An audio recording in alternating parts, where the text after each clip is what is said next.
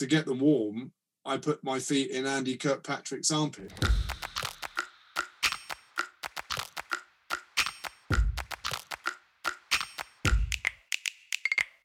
Uncovering the most amazing stories from the most talented innovators and creatives in marketing, tech and digital. This is the Wonderful People Podcast. Welcome to another episode of the Wonderful People Podcast with myself, Dan Maudhub. And his sidekick, Phil Jones. I always get nervous. I always think you're going to forget your name or something. I always have slightly awkward pause. So, Mr. Jones, how's your week been? Another week in lockdown, another adventure for you? Yeah, it's been a really lovely week, actually. But the last time we did one of these, I said it was all about tiers. And it turned out it was tier 1, tier 2, tier 3. But this week, Babs and I shed a tear because our daughter, Claire, asked our grandchild, Frank, who's 5 years old, what he'd like for Christmas. And he thought about it and he said, I'd like to go and do a sleepover with Grandma and Granddad. And not just for one night, but for 2 nights. And that was his sole request for a Christmas present. So that brought a little tear to Babs and I and made us realise what all this is all about. So very good. How about you? Very sweet. No, that's brilliant. No, nothing so lovely as that. We've just been busy at work, to be honest. I think, whenever Christmas comes up, it's always that rush to Christmas, isn't it? There's always that sort of, let's get as much things done as we can before Christmas. But I think as well, just really trying to manage everyone again during lockdown and make sure people are safe and well and happy as they can be. And I think today's guest I'm super excited about because really speaks into the environment that we're all in right now and into the needs that we have as a people and as a country. So I'm really excited. Well, I've given you a problem today because our guest is also a Phil. So when you're referring to Phil, it could be Phil 1 or Phil 2. So how are we going to do this? Well, the listeners can't see us, so they've got no idea. So I can just say that I'm the young, handsome one. You could just say Grandpa. Okay, there you go. I'm Grandpa Phil, and I'm just about to tell you who the other Phil is. So today we're joined by the inspirational Phil Packer MBE, charity fundraiser and activist and founder of BRIT, the British Inspiration Trust. Phil is a man who knows more than most about overcoming adversity. 12 years ago, he was left paralyzed after a rocket attack while serving in Basra. He was told he may never walk again. Fast forward just 1 year, and within one 9-month period, he rode the Channel, walked the London Marathon over a 14-day period, and hauled himself up El Capitan, completing over 4,250 pull-ups in 4 days, raising millions for charity and inspiring millions more.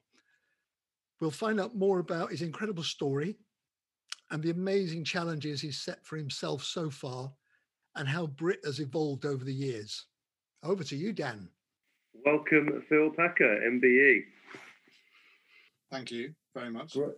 Good. So great to have you. And with an introduction like that, I kind of don't know where to start, but I'm going to have to start with where we start with everyone, which is, if you were to be stuck in a lift, Phil, with someone, who would it be and why? That's a really challenging question to answer because of lockdown, and I haven't been. My granny's 99 and she doesn't live very far from me, but I can't visit because she's in a residential home. So my parents have been the visitor to her. So I should say my granny, really.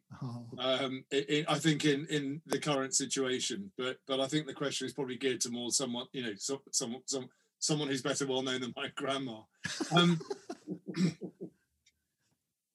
I'll say my granny in this current situation, but I think that I'd say the Duke and Duchess of Cambridge, and the reason why I'd say that is I in the charity sector, sometimes things are all about impact.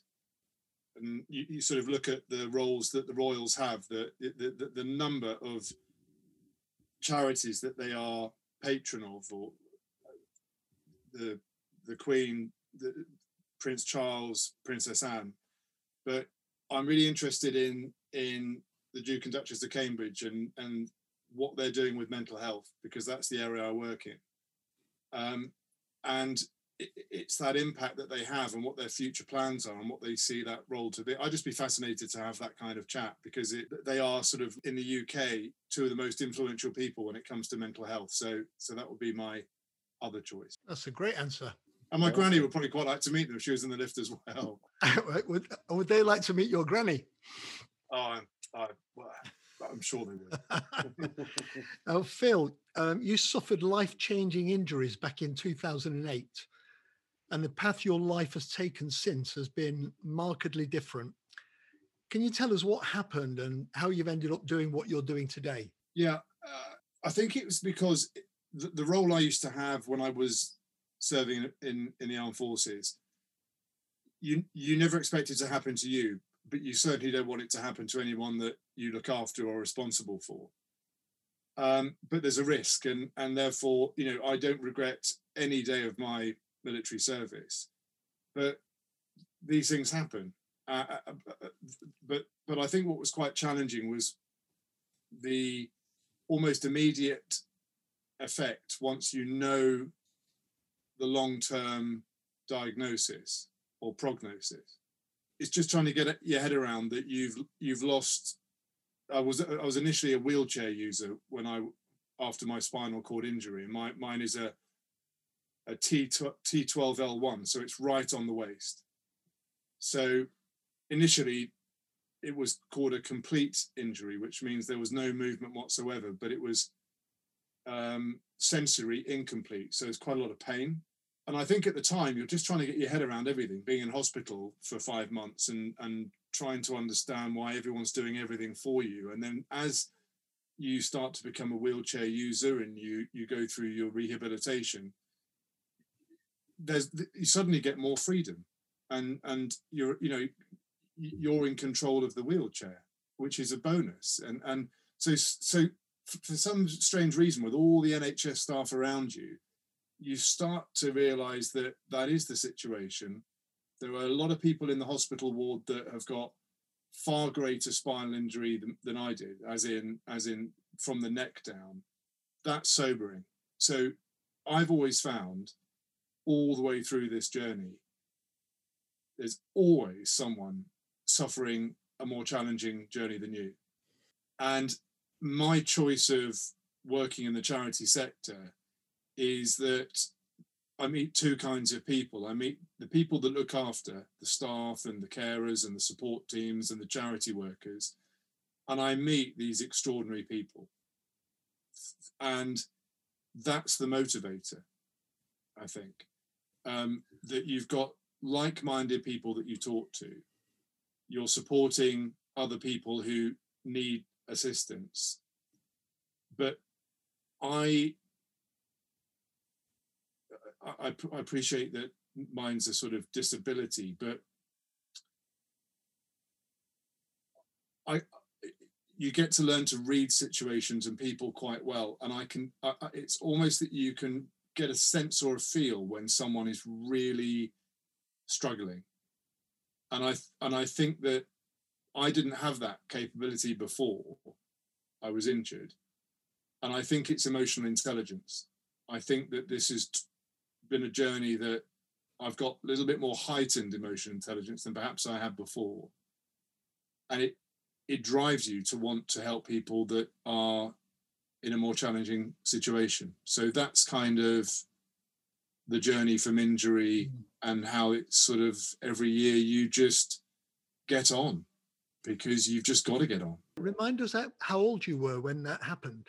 I was 36.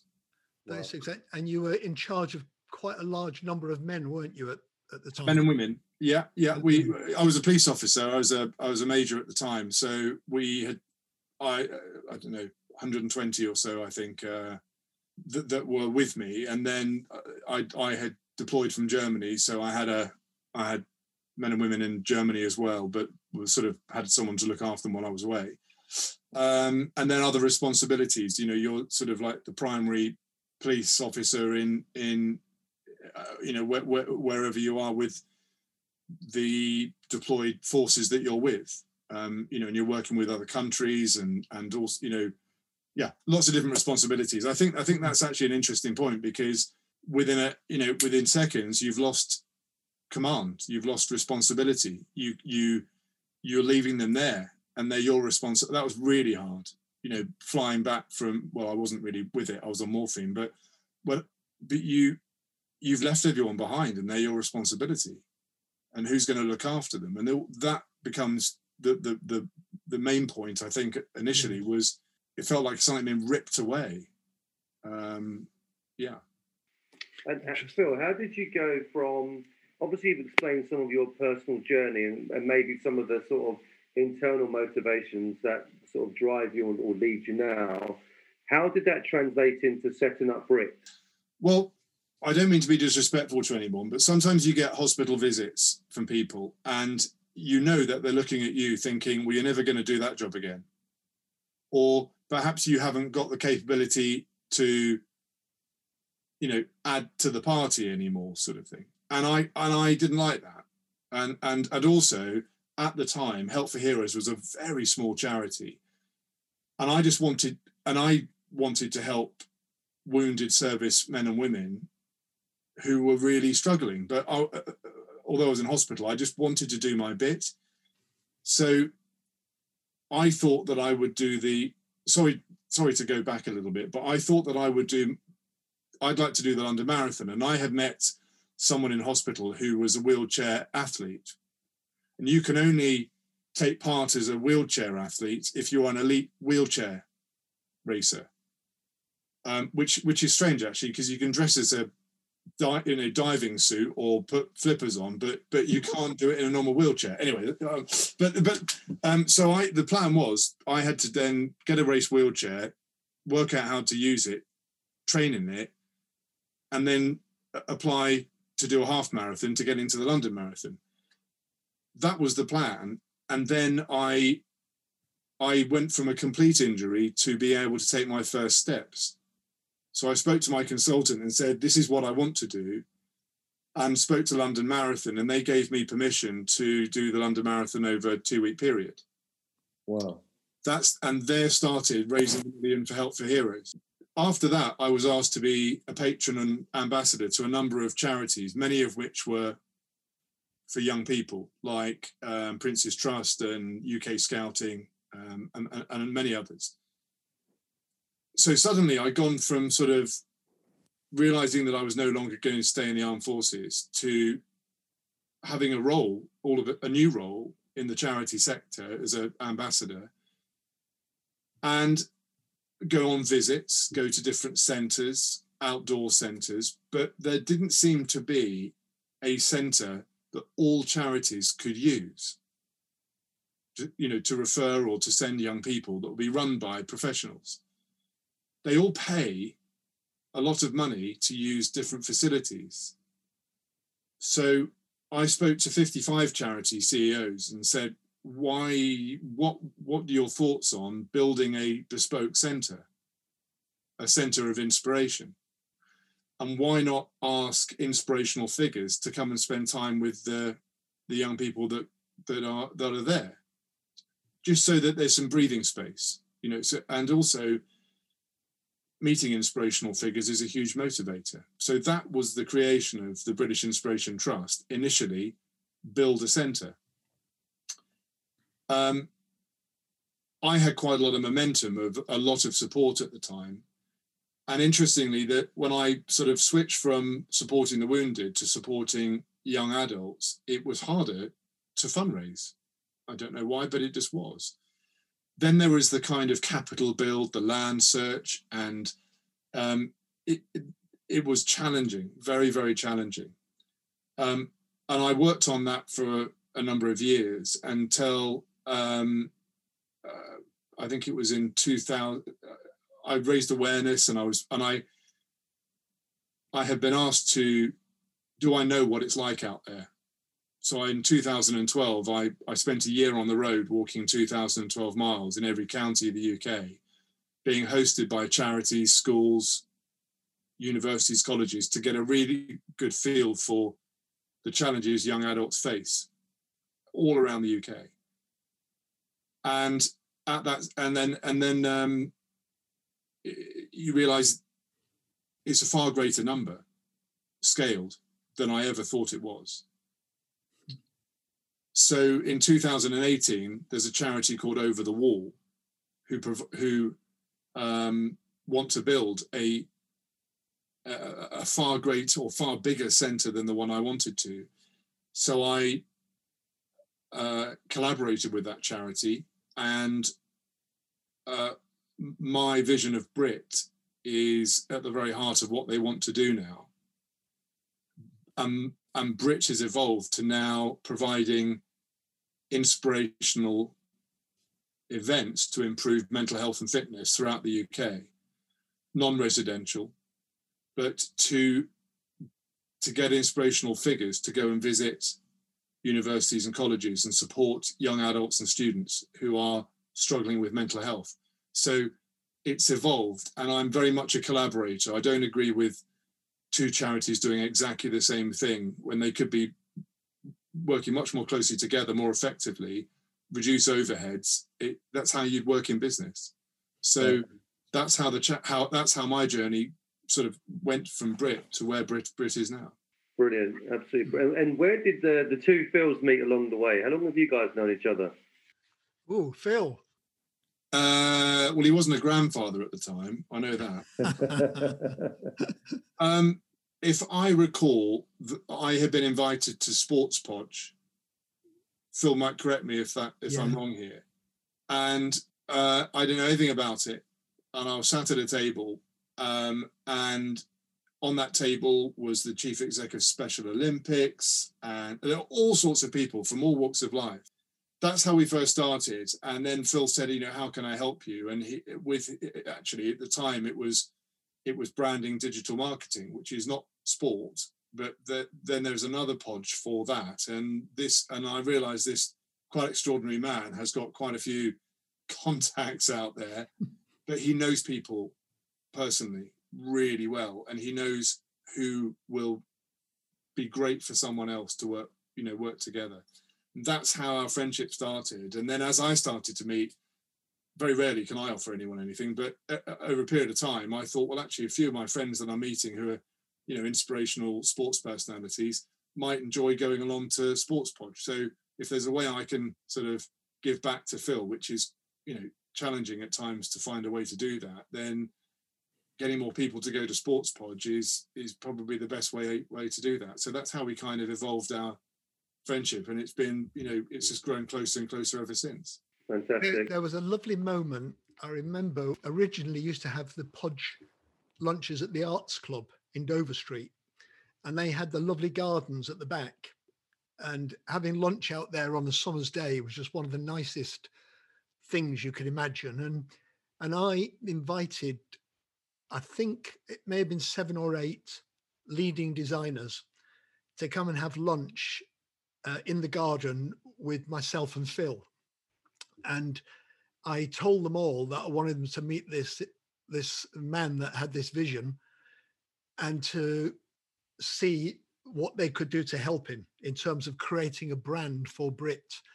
And at the end of that was about a 2 or 3 hour session, wasn't it, Phil? We had beautiful lunch, and then and Phil identified with one of the people around that table that he felt that he would love to work with, and they went on to create the brand for Brit. And I can't remember how many years ago that was, maybe 10 years. Yeah, it was. But so around about that time, and that was just one of those moments where you think just by putting the right people talking to each other, something magical happens, and you never know what is going to happen from those meetings, do you? Absolutely. So less than a year had passed since the injury, and you decided to row the English Channel with fellow adventurer Alistair Humphreys. At what stage, after agreeing to do this, did you realize that neither of you had ever rowed before? And how the hell did you manage that? The London Marathon was the one thing, you always know when it's going to take place every single year in April. So that's what I thought I was going to be doing. And then I can't remember how Al and I met, but I think you may have contacted me and said, do you fancy doing something together? And we didn't know quite what. We thought, why don't we, I'm doing a walk, why don't we because I was a wheelchair user, why not try rowing? Yeah, so at the time, why not go for the channel? And bizarrely, then I've been introduced to someone called Andy Kirkpatrick, who said, why don't we climb something, you can sit in a kind of hang gliding seat and dangle below the climbers, and you do pull-ups on the pulley system. So suddenly what was one challenge became 3. And how do you fit that together? So Al and I said, well, why don't we do the row in February? Then I'll do the London Marathon in April. And then in, I think, June, July, flew to, Yosemite and did El Capitan. So just like that. All Al and I could do was, I was then at Headley Court doing my rehab. So in between rehab, in evenings and lunchtimes and mornings, started to, row on an adaptive rower, which is basically a seat that's on a normal rower that provides you the back support type of thing. And obviously you're not using your legs, which is quite a big percentage of rowing is legs. So it's arms and back and shoulders really for me. And Al's able-bodied and he's quite nuts as an adventurer really. He's done extraordinary things. And so I thought when he'd asked me, he was a rower. And I think when he asked me, I think he thought I was. And when we got hold of this ocean rowboat to row across the channel, I've been introduced to a guy called Simon Goody, who is the GB rowing coach. And he said, come up to Docklands. This is where I'm based. And I can help you and Al with your rowing technique. So we got there and the boat been delivered there and, putting all the waterproofs on, all that sort of stuff. And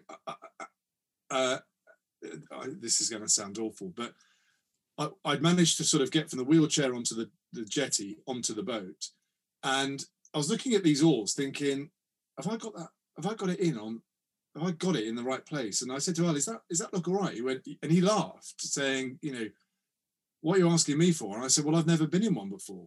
And he said, well, I don't know you're asking me, nor have I. And this guy, Simon Goody, was on the jetty. He said, well, when are you rowing? And we said, in 2 weeks' time. And I think the best thing to do is just point and shoot, you guys. And so he was a very nice guy and he helped us with a bit of technique. But I think he thought it was not doomed, but we were risking quite a bit. So that's how it all came about. But Al is one of, I've never seen him raise his voice. He's one of the most relaxed, calm guys you could ever have. So anything goes wrong, just takes it in his stride. Meticulous planner, really steely determination, an amazing friend to have, we grew that friendship, but of all the people, he was just fantastic on that rowboat. And suffers from seasickness, which is, so of course when you're sick in a boat and you don't get it out, it's just swishing around your feet. It was horrible, I have to say. It was not a pleasant journey. Anyway, sorry, I could talk about that for ages. Are you enjoying our podcast? Remember to subscribe, share and leave us a review.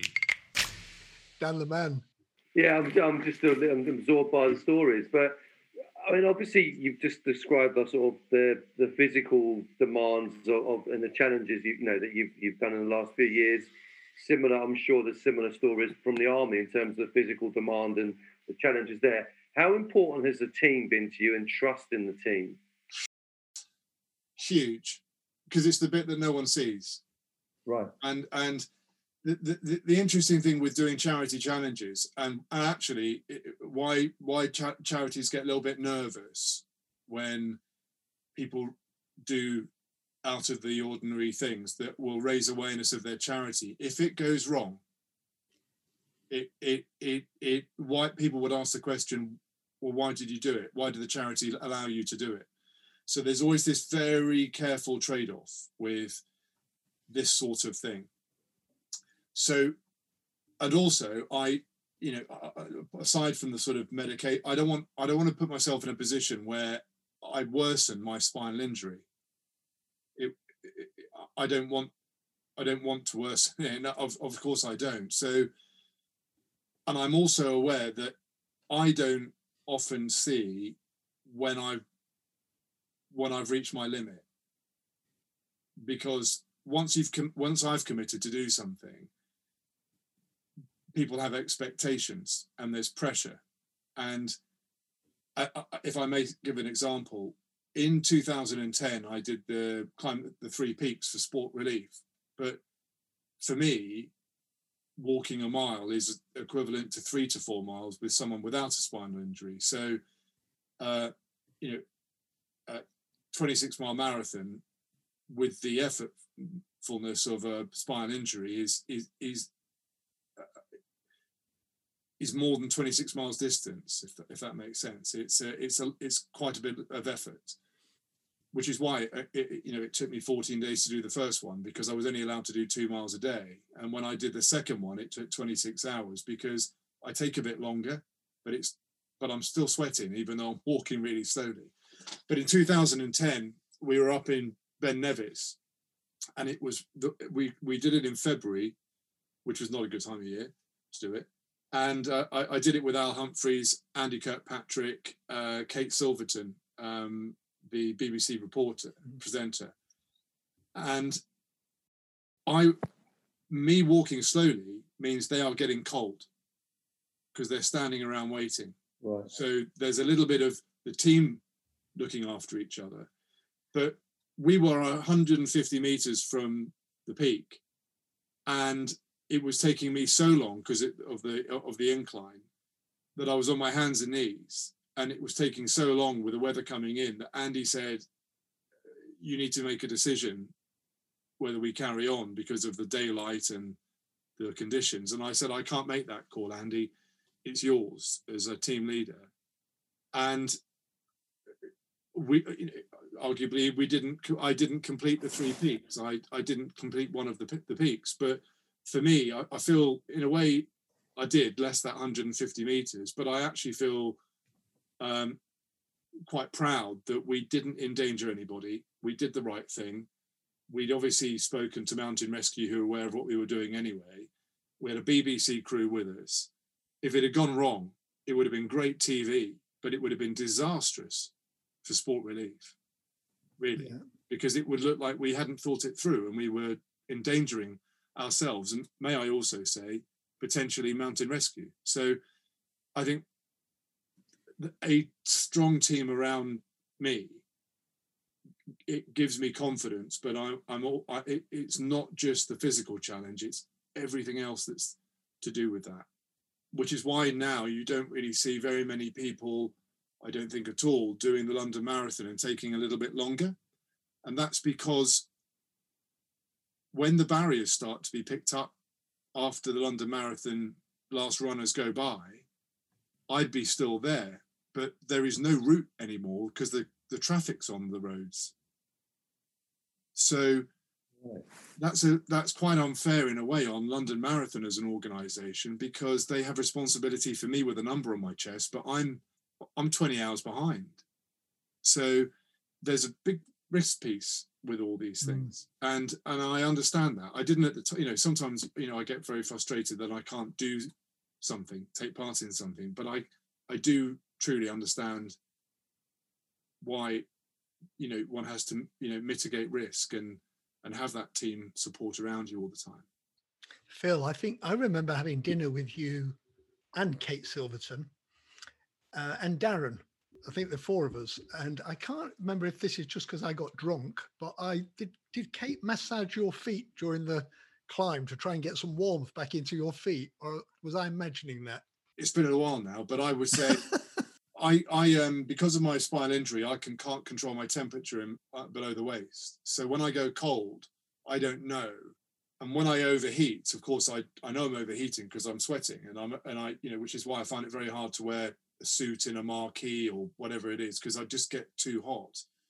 But despite having lots of layers on, I couldn't tell if my feet are cold. And the only way that someone can tell that that's the case is by looking at your eyes, looking for anything that could steer towards hypothermia.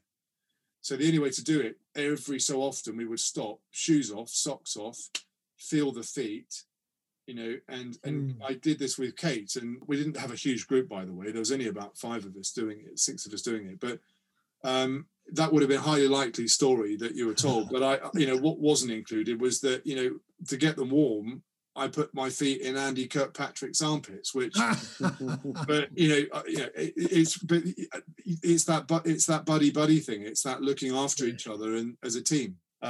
Kate would have done that without a doubt. Yeah, brilliant. Well, I thought she was amazing, by the way. Really lovely contact. So thank you for that. You're an ambassador and a patron for a number of charities, which has enabled you to meet some incredible people and hear some incredible stories. Do you remember key people or moments along the way that changed the way you think and the direction you took? I suppose, Phil, there's professional and there's personal. The ambassadors that have joined Brit or who have supported what I'm doing. And there are also a number of people that have inspired me during the challenges or on the challenges. So, for example, it sounds a little bit strange when I mention names and it's not in a name-dropping way, but I think that a number of people that have provided messages of support on the Channel Row, message from Prince Charles mid-row, I had no idea. But to receive that kind of message, or from Sir Ranulph Fiennes when I was in hospital saying don't give up, were huge. Because you can't quite believe that someone has been kind enough to just put a few words together. But the impact that has when you're at your lowest is huge. So it's not a name-dropping thing in any way at all. It's just, I think people approached inspirational figures that they believe it fitted with what I was doing, I guess. One person I have to say has been amazing was when I completed the London Marathon, Sir Steve Redgrave presented my medal to me on the Mall. He also presented my Helen Rollison Sports Personality of the Year Award. He also supported me on 2 other marathons when I was trying to reduce my time. He joined me on Mount Snowdon on the 3 Peaks.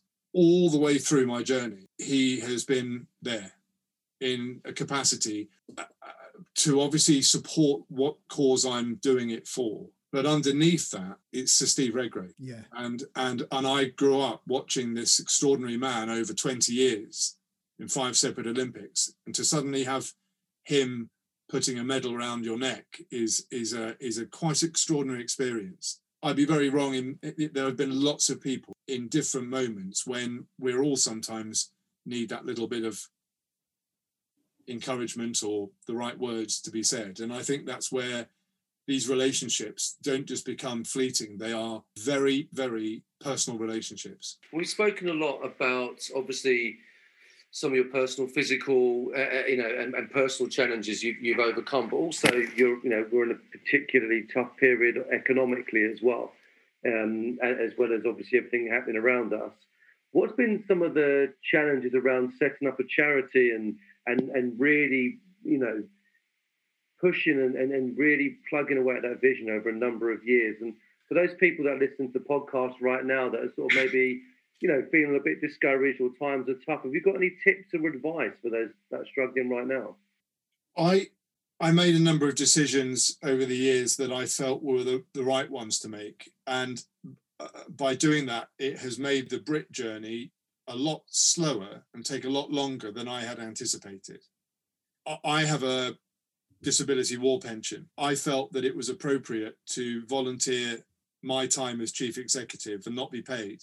Because if I'm asking other people to support me, be it their businesses or them as individuals, I felt it was important to set an example that I am certainly not doing it for those funds to pay for me.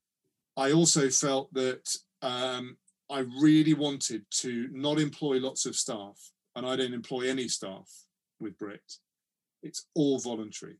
How we've survived is that it's through the gifted professional services in each area, for example, digital, branding, marketing, other big ones, because you need to raise awareness of what you're doing and reach the audiences you need to.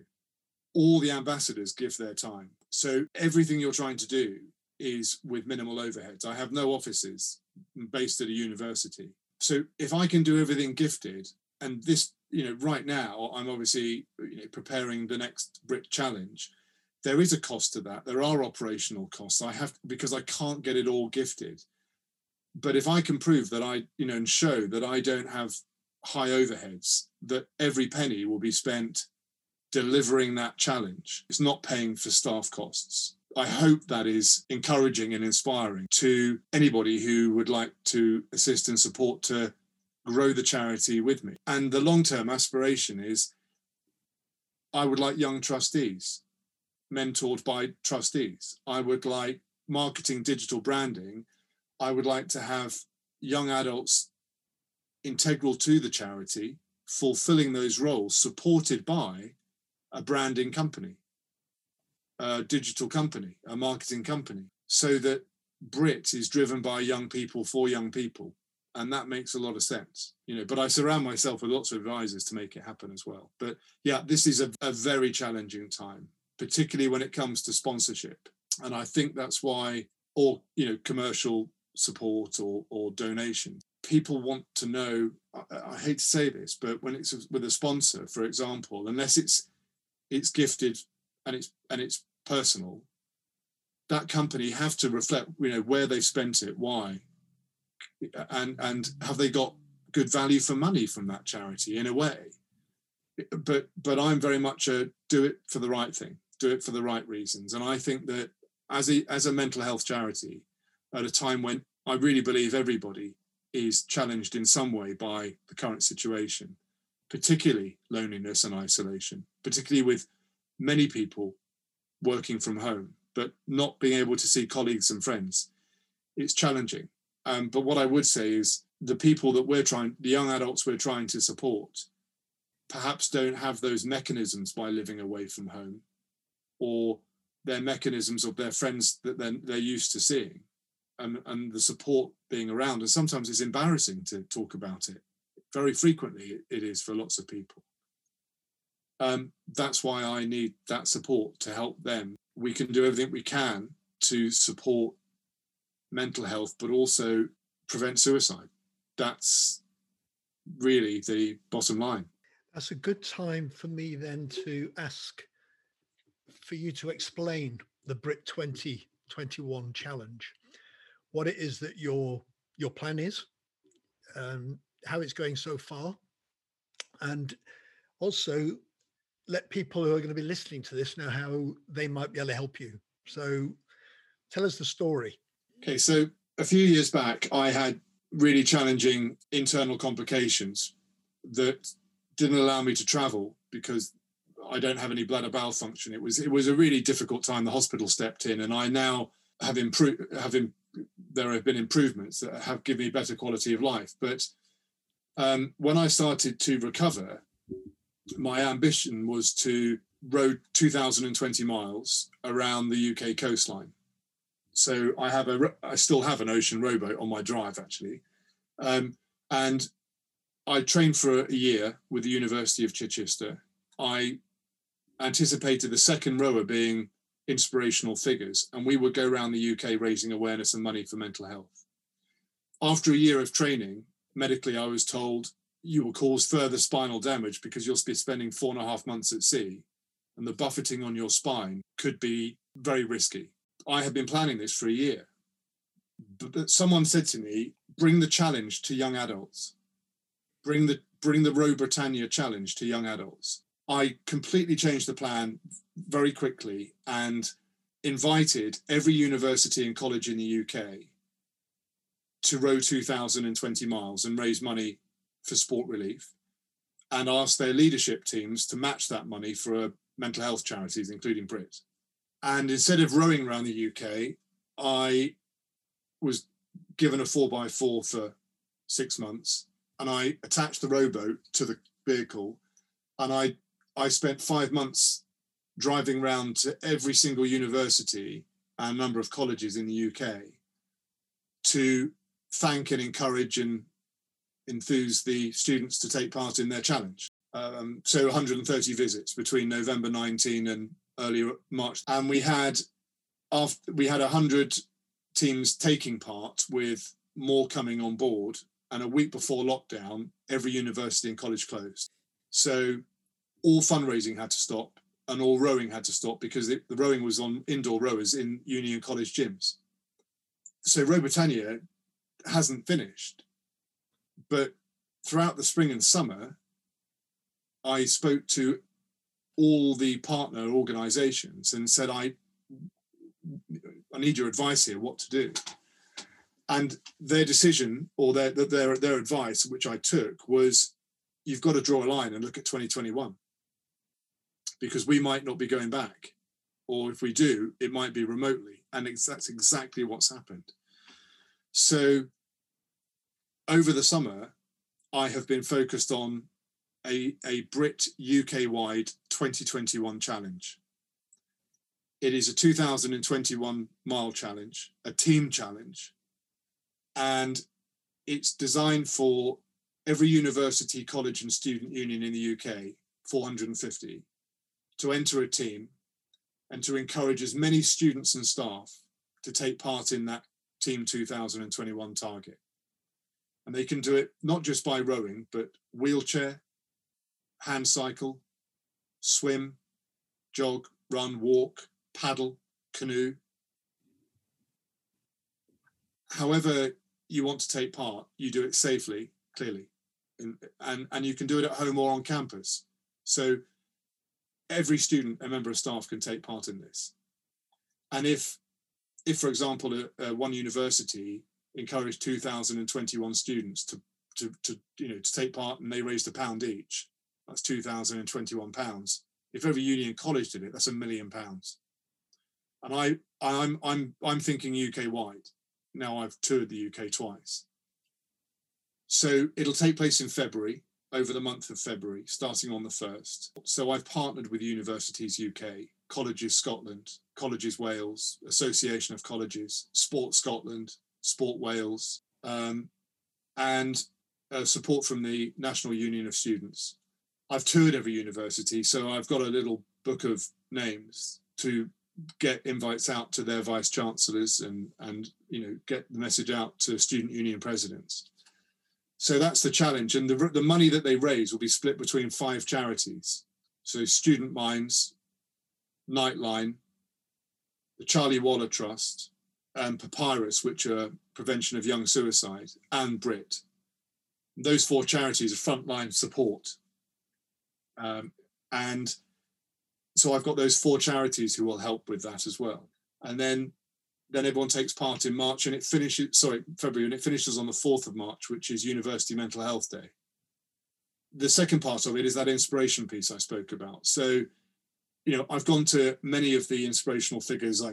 I know Sir Steve Redgrave, Dame Catherine Granger, many Paralympians and Olympians, sports personalities. Rebecca Adlington last week. Rebecca Adlington. But I've got 450 potential teams taking part, or could take part. So what I need to do is get 450 inspirational figures to pop into their university or college in February and encourage and thank the students for taking part.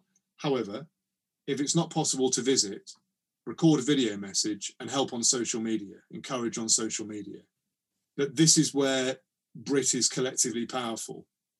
It's partnering with organizations.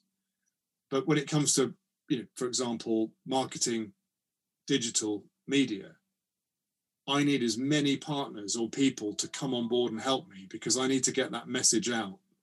I think we can raise a huge amount of money, but it's all about mental health and fitness. It's everyone sort of taking part in something fun and connecting people at a time when people are isolated and feeling lonely. So I hope it's going to be a great way to start 2021. Wonderful. Yeah. That's so good. And I think that our listeners listen to this. What a good thing to look forward to as well. Something that really can spur us all on as an industry, but also obviously as a country. And on the point of positivity, obviously, we've spoken about this. It's a challenging climate right now. But what's the last thing that you saw that you thought, you know what, that's wonderful, that's really good?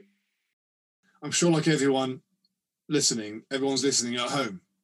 So you can be, I think we're all getting through each day. And a lot of people are very busy, but strangely, without travel, you have a little bit more time to think. And for me personally, sometimes I want things to happen, and I want to feel good about something happening. But for me, I need little wins every day. I think we all need little wins, be that a catch up with Phil Jones, or Becky Adlington coming on board the other day. Just, I'd never met her, but within the space of a day, she'd come back with a full support to the challenge. And those they're not little wins, but that's a win. I guess in answer to your question, if someone says, actually today, there's a lady who's helping me called Louise De Silva. She's just been fantastic in the time that she's been given, because she's sort of, sometimes you need a second set of eyes on things and to talk things through. And I shared with her the quotes from Universities UK. And in 2018-19, 82,000 students reported mental health challenges, 2.5 times greater number than in 2014-15. And I shared that with Louise, and it's upsetting. It's one of those sobering things, of which I'm also have asked for the number of student suicides, and I'm waiting for that to come through. It's very, very sobering part of what I do. And I shared the information with Louise, and for her to say, you're doing the right thing is, I'm getting a little bit choked, but sometimes you need people to say what you're doing matters. It is tiring to work in this environment, but we all need people sometimes to say, you're doing a good job. Awesome. And sometimes we need friends like Phil to pick up the phone, which he does, or just a message on WhatsApp just to say how you're doing. That for me is really important. So I'm, if I can pay that forward, that's what I'm trying to do. That's brilliant. And last question from me, Phil. Make it a happy one, please. It's kind of a happy one. It's kind of more about sort of getting some of your insight, really. But we always ask this question towards the end, because as an agency, we're all about sort of making complex things more simple. We call them wonderfully simple. So what's one of life's complexities you'd like to see made simpler? I just believe that you can be more powerful when you come together than everyone trying to do a bit. The people that are listening will understand from the branding, marketing, you got clear messaging, you get it out there to as many people as possible, and it's successful. I think across the charity sector, no matter what charity is supporting what cause, it's really hard when many of you are trying to get one firm on board to help with something, and you end up competing in some kind of lottery or process that takes a lot of time and resources when you just want to, can you help? And I wish the process was a lot simpler for people to work together in that way. I don't see Brit competing with other charities. We're a conduit charity. I'm a charity trying to raise money for other charities. So I feel I get it, but I wish it weren't such a complex situation where you have to compete. Yeah, I'm going to say the voluntary aspect of the workforce being able to support a charity officially using their skills and resources would be fantastic. And that's part of that process of supporting. That, a simpler process of that, a volunteering piece would be something I wish were, much better. Yeah, great answer. A lovely way to end this fantastic conversation. And so Phil 2 from Phil 1 and Dan, thank you very much indeed. That was amazing. Thank you. Thank you for tuning in to the Wonderful People podcast.